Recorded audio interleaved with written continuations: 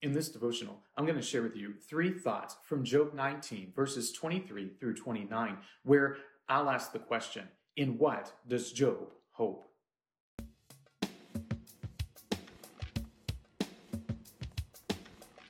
Job 19, verses 23 through 29 says, "Oh, that my words were written.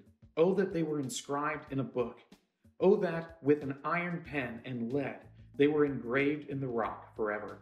For I know that my Redeemer lives, and at the last he will stand upon the earth.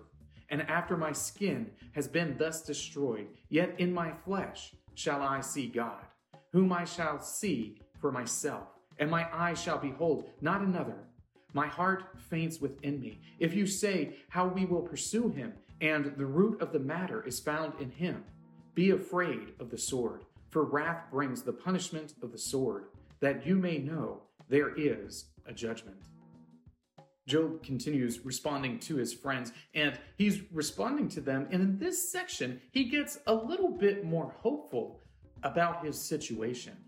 Most of Job's complaint as he is going through the book is that an injustice has been done against him, that he is suffering in a manner that is not equivalent to the punishment he believes he deserves.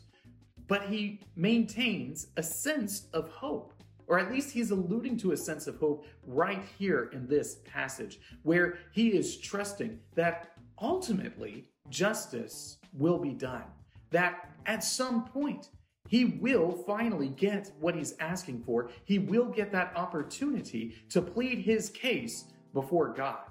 Now, we know that at the end of the book, when he does this, and when he finally does see God, he doesn't have anything to say because he has misunderstood the Lord and his nature. But Job does understand that there is hope to be had, and that hope is in God. So here are 3 thoughts from Job chapter 19, verses 23 through 29, where I'll answer the question, in what does Job hope? Thought number 1, his Redeemer lives. Job hopes that his Redeemer lives. He says it himself, I know that my Redeemer lives, and that at the last he will take his stand upon the earth. This might be an allusion to the witness that he spoke of before, that there is a witness that will testify for him in the heavenly places, in the Lord's throne room. He is speaking of this Redeemer, believing, hoping, trusting that ultimately there is one who would speak up for him, who would redeem him from all of this strife, difficulty, suffering that he is experiencing, all of this injustice that he believes is being done to him. He will ultimately be relieved of. Thought number 2, he shall see God. And this is Job's hope throughout the entire book. His hope is that he will get an opportunity to see the Lord, that he would get this chance to plead his case, the case of a man before the Almighty Creator of the universe. He believes that he will one day see God, that he will see the Lord. And when he does see the Lord, then the answers that he desires will ultimately come to him. Now, I don't know if he's right about that, in the sense that seeing God ultimately gives you all the answers to all the questions that you have. This is like a common misunderstanding, I think, where people think that in the end, in the consummation, all of a sudden, all of their questions will be answered.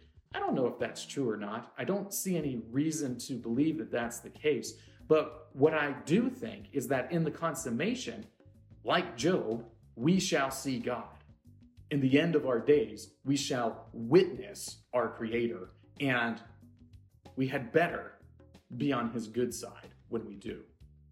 Thought number 3, there is a judgment. And this is something that if you are experiencing suffering of some sort or another, if you are experiencing injustice in one way or another, you ought to be longing for the day when there is a judgment. One of the strange things I think that's happening in modern evangelicalism is this dismissal of an ultimate judgment that takes place. That's a mistake. The reason people will tend towards that position seems to be that they don't want to believe that God will exact his wrath upon creation. But believing that would mean that God's holiness is something that you can violate and there not be any consequences for. That doesn't seem to be the case in the text of Scripture.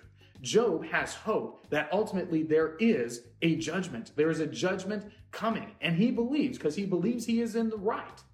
He believes that this ultimate judgment will see him vindicated. These three thoughts come from the assigned reading of Job chapters 19 and 20.